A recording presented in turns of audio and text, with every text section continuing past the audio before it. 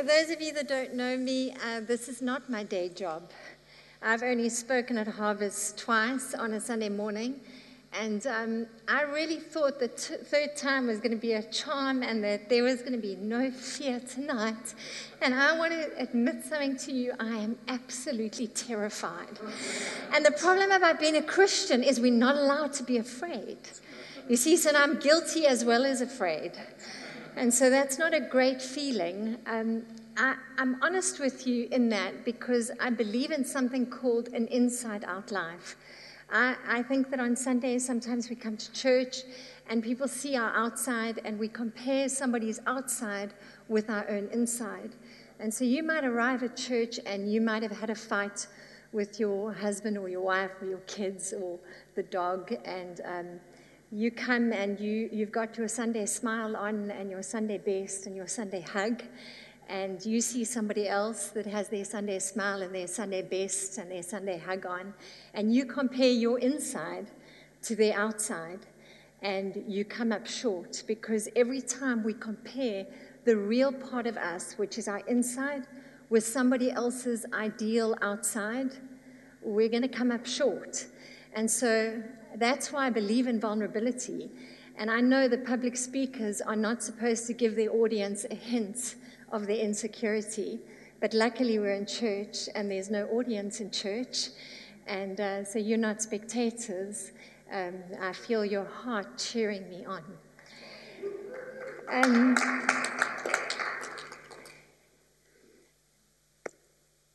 Testimonies are great when they're complete. And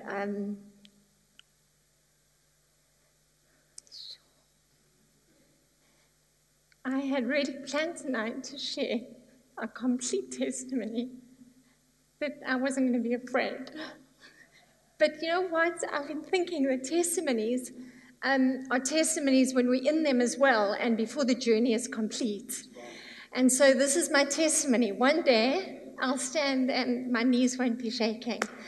And it'll be great and you guys can all cheer me on. But right now, it's not complete yet. And I'm going to be okay with that, and I hope you will as well. I was chatting to some friends of ours. Rob and I were out for dinner the other night, and we chatted to some friends, and they were speaking and encouraging me about me speaking. And I mentioned, they're prophetic, by the way, and operate in the gift of healing. And so I mentioned sort of by the side, I'm really afraid. And I kind of thought like they would go shabam, or like something would happen and take something out, or at least put something better in. But they didn't, and I was quite disappointed in the moment. But instead, something happened that was incredibly valuable. They allowed me to feel the feeling. And they said, it's okay to stay scared enough that you're always reliant on God. And it's a lovely feeling that when somebody gives you permission to feel what you're feeling instead of trying to fix it all the time. And so tonight I'm going to tell you that I'm scared, but I'm not scared for being scared, because there's something about stepping out and doing something, and I know that we serve a wonderfully kind Heavenly Father who loves us, and He wants His children to so badly succeed. And I'm a mom, and I have a mother's heart, and I want my kids to do so well. And you know what? If they don't, I'm going to be the first one to scoop them up and dust them off and put the plasters on their knees and soothe them and encourage them back into wellness and say, you know what, baby, you've got the brave heart in you and you're going to be able to do it again, and I'm going to send you back out and encourage you and get you ready to do that.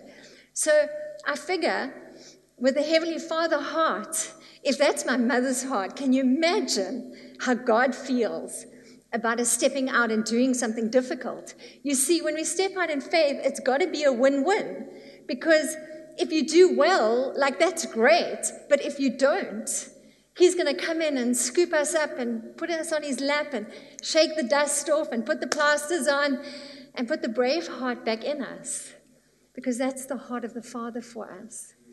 And so as I've been praying this week about this information, I have good information tonight, but I was praying and saying, God, I don't want it to be about information.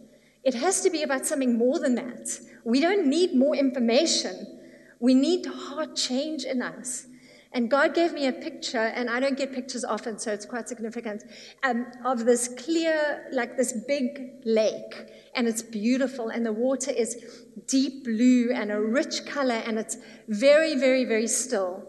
And in the middle of the lake, a rock drops and slap bang in the middle. And of course, in my mind, I'm going like, how can a rock drop in the middle? Like I should be on the side, skimming the rock on the side, but it wasn't. It was a rock in the middle.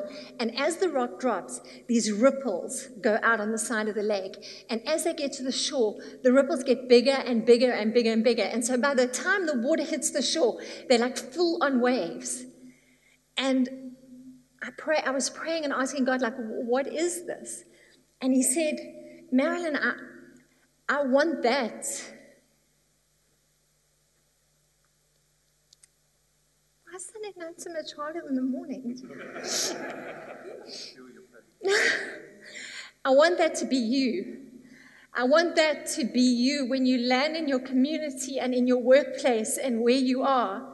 I want that to be you. I want you to cause a ripple effect in the grocery store, in the marketplace, wherever you are, in the restaurant, when people give you bad service, especially. I want you to carry my image because my image will change the culture and it will make a difference.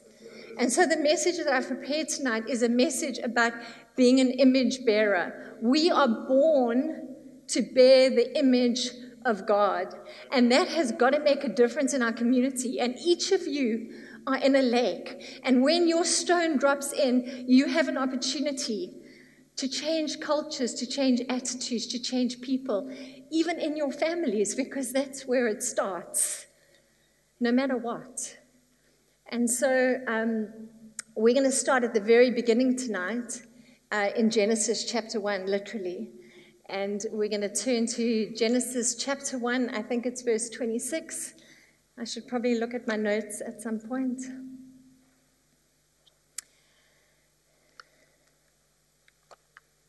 Genesis chapter 1 and verse 26.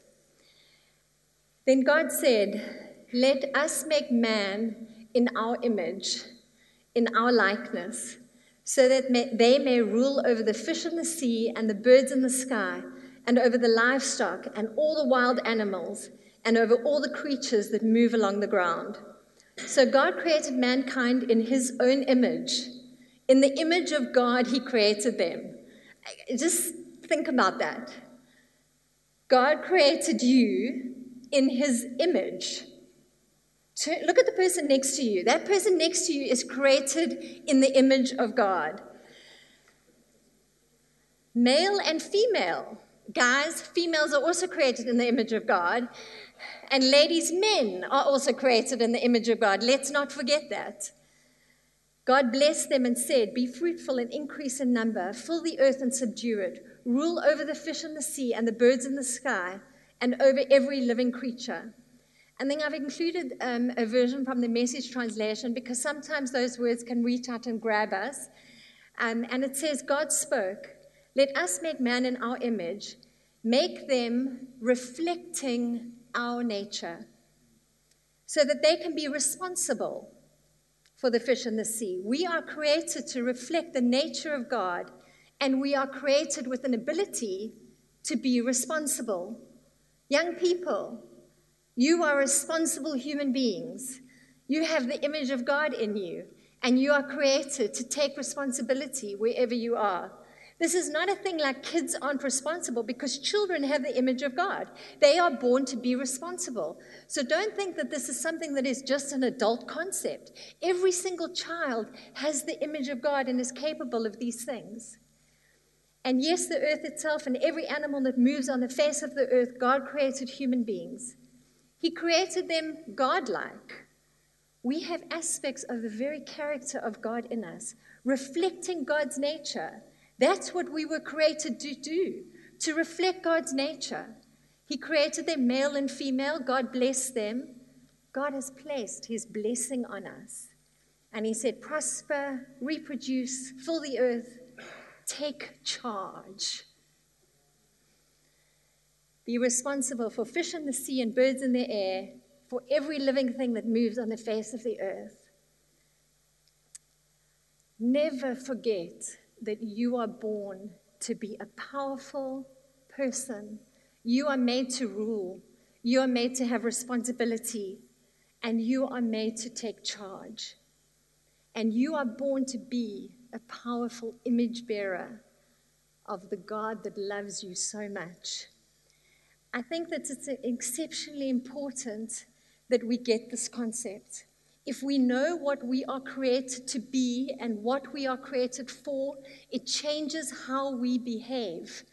Bible scholars, social scientists, and psychologists have been telling us in 1,000 different ways how important it is to believe what is correct and true, because what we believe determines how we behave, and believe it or not, how we behave impacts how other people behave. It's not just about us. You see, my very behavior and my interactions with somebody else can change their behavior as well. I'll give you a few examples and explain why. There's something called a self-fulfilling prophecy. It's a psychological term, and I've got a couple of definitions up on the slides for you. It is a prediction that directly or indirectly causes itself to be true by the very terms of the prophecy itself, due to positive feedback between belief and behavior. Don't worry, if you don't get that one, we'll go to the next one. Any positive or negative expectation about circumstances, events, or people that might affect a person's behavior towards them in a manner that causes those expectations to be fulfilled. Let me explain it in a different way. A soccer coach might believe that Amy is a better soccer player than Ashley. And so what does he do? He tells Amy she's a better soccer player. He spends more time with Amy developing her soccer skills. And what happens at the end of the season? Amy is a better soccer player than Ashley. Now, young people, you'll be interested in another study. They did this study on a university campus with young single people. And they got a group of guys, and they told them randomly, none of the data was true. They told them that particular girls were interested in them, were keen on them. That's what they told them. It wasn't true at all. So the guys then started acting in a way with those particular girls that eventually what happened by the end of the study is those particular girls started acting in a way that they were actually keen on the boys. With completely incorrect data, the behavior changed. That is the self-fulfilling prophecy. This might have happened to you when you were a kid. You might have gone to school and got a low mark on a maths test. And you might have come home and told your folks, oh my word, I failed a maths test. And so your mother might have remembered that she failed a maths test when she was 12 and said, you know what, you're obviously not good at maths, just like your mother. And then the next time you study for a test, you're thinking you're not good at maths, and so you don't really put everything in because you're going to be bad in maths. And voila, what happens? You eventually become bad at maths. You see, what we believe about ourselves impacts our behavior. In fact, what we believe about other people impacts their behavior as well, because that's the self-fulfilling prophecy. So how does this relate to the image of God? We have to know what we're made for. We have to know what's in us so that we can be image bearers, because if we don't understand that, how are we going to relate? What if we forget that we have the very image of God in us, that we are born to be responsible? There are two things about this verse in Genesis, the chapter in Genesis, that I think are great implications for us. The first implication is that because we are created in the image of God, that is a relational image. Now, if you've been in church for any amount of time, you will have heard the image of God taught as a relational image. Let us make man in our image. That assumes that we are created for relationship. The other thing that I think that is an important implication is that because we are made in the image of God, there are no ordinary people. There is not one ordinary person in the room. C.S. Lewis, in a book called The Weight of Glory, has a famous quote, and he says, "There are no ordinary people. You have never met a mere mortal." Everyone has been made in the image of God, and the person sitting next to you is not a mere mortal. You are not a mere mortal. You are created to relate to people, to be responsible, to take charge. And I think that we forget this, because in the light of this truth, how do we affirm the dignity of the people around us? In case you're a Bible scholar here tonight, and you might be wondering what the fall did, because surely we lost the image with the fall. No, we didn't. In Romans 8, verse 29, it says that we are being predestined to be conformed to the image of God. If you're not a Bible scholar, you can just skip this part, but I need to do it just to make sure that I keep the Bible scholars with us. In 2 Corinthians 2, verse 3 and 18, it says, chapter 3, verse 18, it says, "And we with unveiled face, beholding the glory of God, are being transformed into the same image."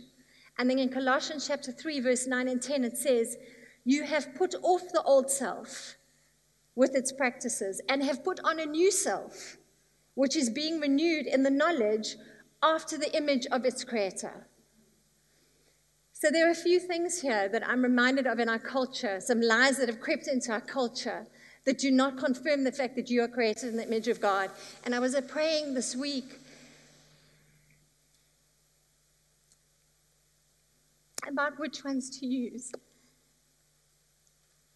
I've picked four lies that I think have crept into our culture and even into the church that I just want to remind you that are lies. Here are some thoughts. Because I'm a man, I will struggle with pornography. No, you are born to bear the image of God. Because I'm a woman, I am manipulative. No. Ladies, we bear the image of God. Women are too emotional to be leaders. Have you read some of the recent research on what women are doing in business? Women are powerful leaders. Don't believe that, women. Men aren't emotional. Nonsense. Men are not capable of intimate relationships.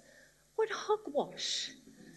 We are created in the image of God as relational beings, and there are no ordinary people. Here's one.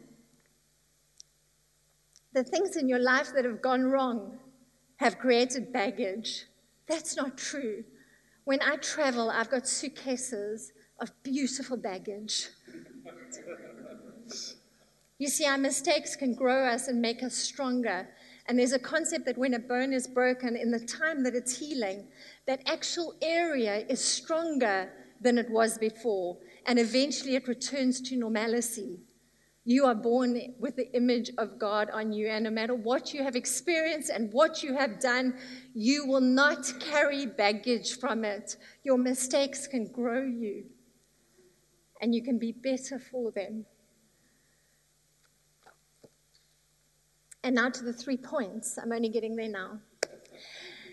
Because we bear the image of God and we are created for relationship, and there is not a single ordinary person in here, and we are going to drop that stone in the middle of the lake, and it's going to have a ripple effect and impact our communities, our workplaces, and our family, because it only takes one rock to stir the waters. I'm going to give you 3 practical points on what this means in real life. The first one is to cultivate our conversation. I recently took a block module on conversation and on communication, and we had to read a book. One of the required texts for the course was a book called Bridges, Not Walls. And one of the things I love about studying social science and psychology is that so often we have research that confirms what the Bible has been saying for 1,000 years. And this book was filled with research that really all they were doing was confirming biblical truths about what makes relationships work, how we can communicate well. And I want to sum it up in Proverbs chapter 18, verse 21. In the Message Bible, it says this: "Words kill, words give life. They're either poison or they're fruit, and we get to choose." Susan Scott is an executive director who helps clients all around the world, changing the culture of their businesses. And she has written a book called Fierce Conversations, which is an interesting read. And I'm hoping one day that I will be a fierce conversationalist. I'm certainly not there yet. But I've included some quotes from her work that I thought might be helpful. She says, conversations are the most important communication events that people experience. Our work, our relationships, and in fact, our very lives succeed or fail gradually, and then suddenly, one conversation at a time. Have you got some relationships that have been failing gradually, one conversation at a time, and other ones that have been succeeding beautifully, one conversation at a time? Relationships exist in the very conversations that make them up. The conversation is the relationship, and we need to pay attention to our words. In other words, what she's saying is words kill, words give life. They're either poison or they're fruit. We choose. And I think that if I want to display the image of God and create a ripple effect wherever I am, I'm going to have to start choosing my conversations wisely, because our words bring life and they impact other people. And if we are created for relationships, I need you and you need me, and I need your encouragement and you need mine. The second aspect that I think is very important, important principle to apply to our relationships, is knowing what we are responsible for and knowing what we're not responsible for. Because I've found when I take on responsibility for something that doesn't belong to me, I get really frustrated. For example, our children. When I used to take on responsibility for stuff that wasn't my thing, I used to get incredibly resentful, very angry, and eventually I'd lose love. I worked with a lady in Johannesburg, and she's given me permission to share her story. I saw her, and she'd been on antidepressants for a number of years. So this is not, when I share a story like this, it's not a rule. It's one person at one time. It doesn't mean that this applies to everyone, okay? So, but she'd been struggling for a long time and been on antidepressants. And after chatting to her a number of times, we unpacked the fact that she had a 17-year-old that she was still doing his homework for him. She was doing all of his projects, all of his stuff, teaching him all of the work, and she was incredibly depressed and incredibly frustrated and incredibly angry and incredibly resentful. You know why? Because she was trying to do somebody else's life, which actually wasn't her life. That is what we call the concept of boundaries. And the authors of the Boundaries books were guys called Henry Cloud and John Townsend. And the principle that I'm explaining next is original with them. They use a verse in Galatians 6, verse 2-5. And it says this: "Carry each other's burdens, and in this way you will fulfill the law of Christ. If anyone thinks they are something,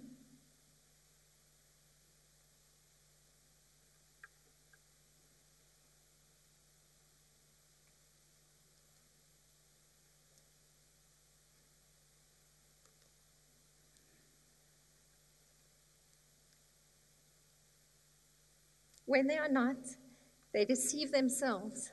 Each one should test their own actions. Then they can take pride in themselves alone without comparing themselves to someone else, for each one should carry his own load." There are two words that I want to pick out of this text. The first one is the word burden, and the second one is the word load. Now, it's interesting that in the original Greek, for those of you that don't know, the New Testament was written in Greek, and when you translate a language, the words in the original don't sound the same in English. They have different connotations. It doesn't carry the same stuff. And so really, when you understand a language properly, do you understand the connotations of the words and what they carry. So sometimes you'll hear Bible teachers talk about the original Greek or the original Hebrew because they want to try and help you understand the language and what the original authors meant. And that's what I'm going to do now. And we're going to start with the very first part. It says, carry each other's burdens. Now, the word for burden was a Greek word meant, and it means, the word is bare. Hello, Zach. I hear you. And it means a weight. In fact, in the original Greek, there's an implication of this word, and it is a boulder. A boulder is something that is too heavy to carry on your own. And so because we created the image of God, which is a relational image, Paul says here to the church, carry each other's burdens. That's what it means. And if I was going to deny carrying somebody else's burden, a weight that's too heavy for them to carry, I'm really denying the very relational image that I was created in. So God says, well, Paul says, carry each other's boulders. There's sometimes that we go through things that we don't have the strength, the courage, the understanding, the wisdom, the knowledge to carry it ourselves. And that burden needs to be shared with somebody else, and we need somebody's help to help us carry it. Now, the interesting thing is at the end of the verse, at the end of this passage, it uses a word, but each one should carry their own load. Why did Paul include this? Why does he have the burden and the load thing? Well, what's quite interesting is when you look again at the original Greek here, the word for load means a cargo. It has in it a connotation of the burden of daily toil. In other words, these loads are like knapsacks. It's not a boulder. It's an everyday type of lifestyle thing. So the Bible says that we must carry each other's burdens, but carry your own load. That means I'm not supposed to do everything for you.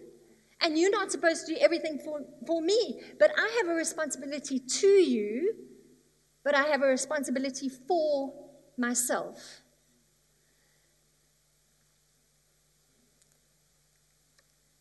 Danny Silk says it like this: on a good day, I'm in charge of me. And he uses the concept about being a powerful person. I'm going to read something that Henry Cloud wrote that I don't think there's anybody can explain it better. He says, everyone has responsibilities that only he or she can carry. These things are our particular load that we need to take daily responsibility for. We are expected to deal with our own feelings, our own attitudes, and our own behaviors. Those we cannot expect anyone to carry, nor can we blame them on anyone else. No one is responsible for my attitude except me. No one is responsible for my behavior except me. No one is responsible for my feelings except me. And I don't think that we can get to the last point this evening unless we get this point. The last point that I'm going to talk about is how do we cultivate honor? Because if I don't learn that I'm in charge of my own feelings, my own attitude, my behavior, I can blame my bad treatment of you on you. And then I can't show honor. You see, honor comes from a place of it's undeserved and it's unearned. Honor comes from a position that you have because you are an image bearer. Does that make sense? So boundaries show us what I'm responsible for and what I'm not responsible for, and boundaries free me up to treat you in the way that you're created to be treated. Sorry, there's been a tad too much emotion.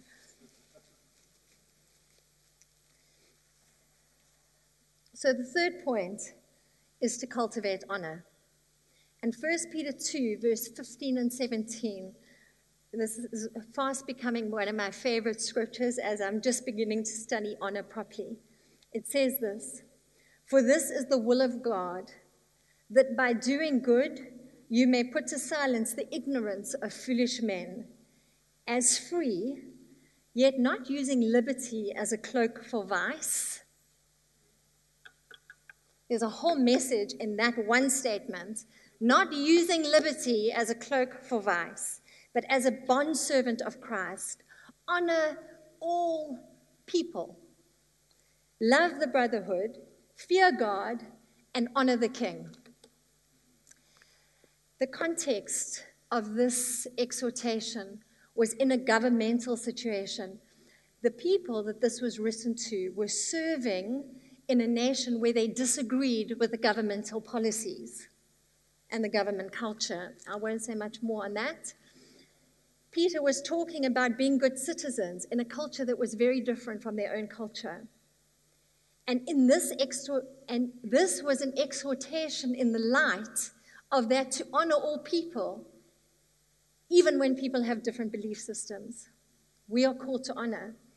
I find it so interesting in our culture that really, when people disagree with us or make a mistake, it is free game to dishonor.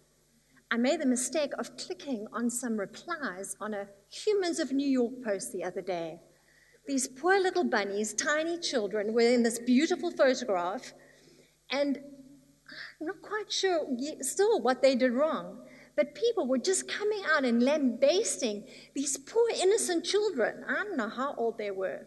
Just an opportunity to dishonor. What when people do something wrong? When great Christian leaders make a mistake, what is it, free game? Roast the pastor? What, because he made a mistake? When we make mistakes, that's when we need the most honor. When you see people around you make a mistake, go towards them. Love on them. I tell you what, guys, the guilt of my mistakes is more than enough. I don't need yours as well. Hold us up, come towards us when people fail, when they make mistakes, when we're different from you. If we have a different theology, if we don't look the way we should, come towards people, because you know what? There are no ordinary people. The person next to you bears the image of God. I've been researching honor all week because it's just the beginning of it. I don't know much about it. Boundaries I know about, and conversation I know about, but honor I'm way behind. So I'm learning right along. Literally this week I was trying to find everything I could on honor to try and make it part of me, because it's not. And so it's something that I'm going to be learning. And in a process, and I watched a whole lot of podcasts, and of course Danny Silk wrote a book, A Culture of Honor. And believe it or not, I had it on my Kindle from years ago. Wish I'd read it all. And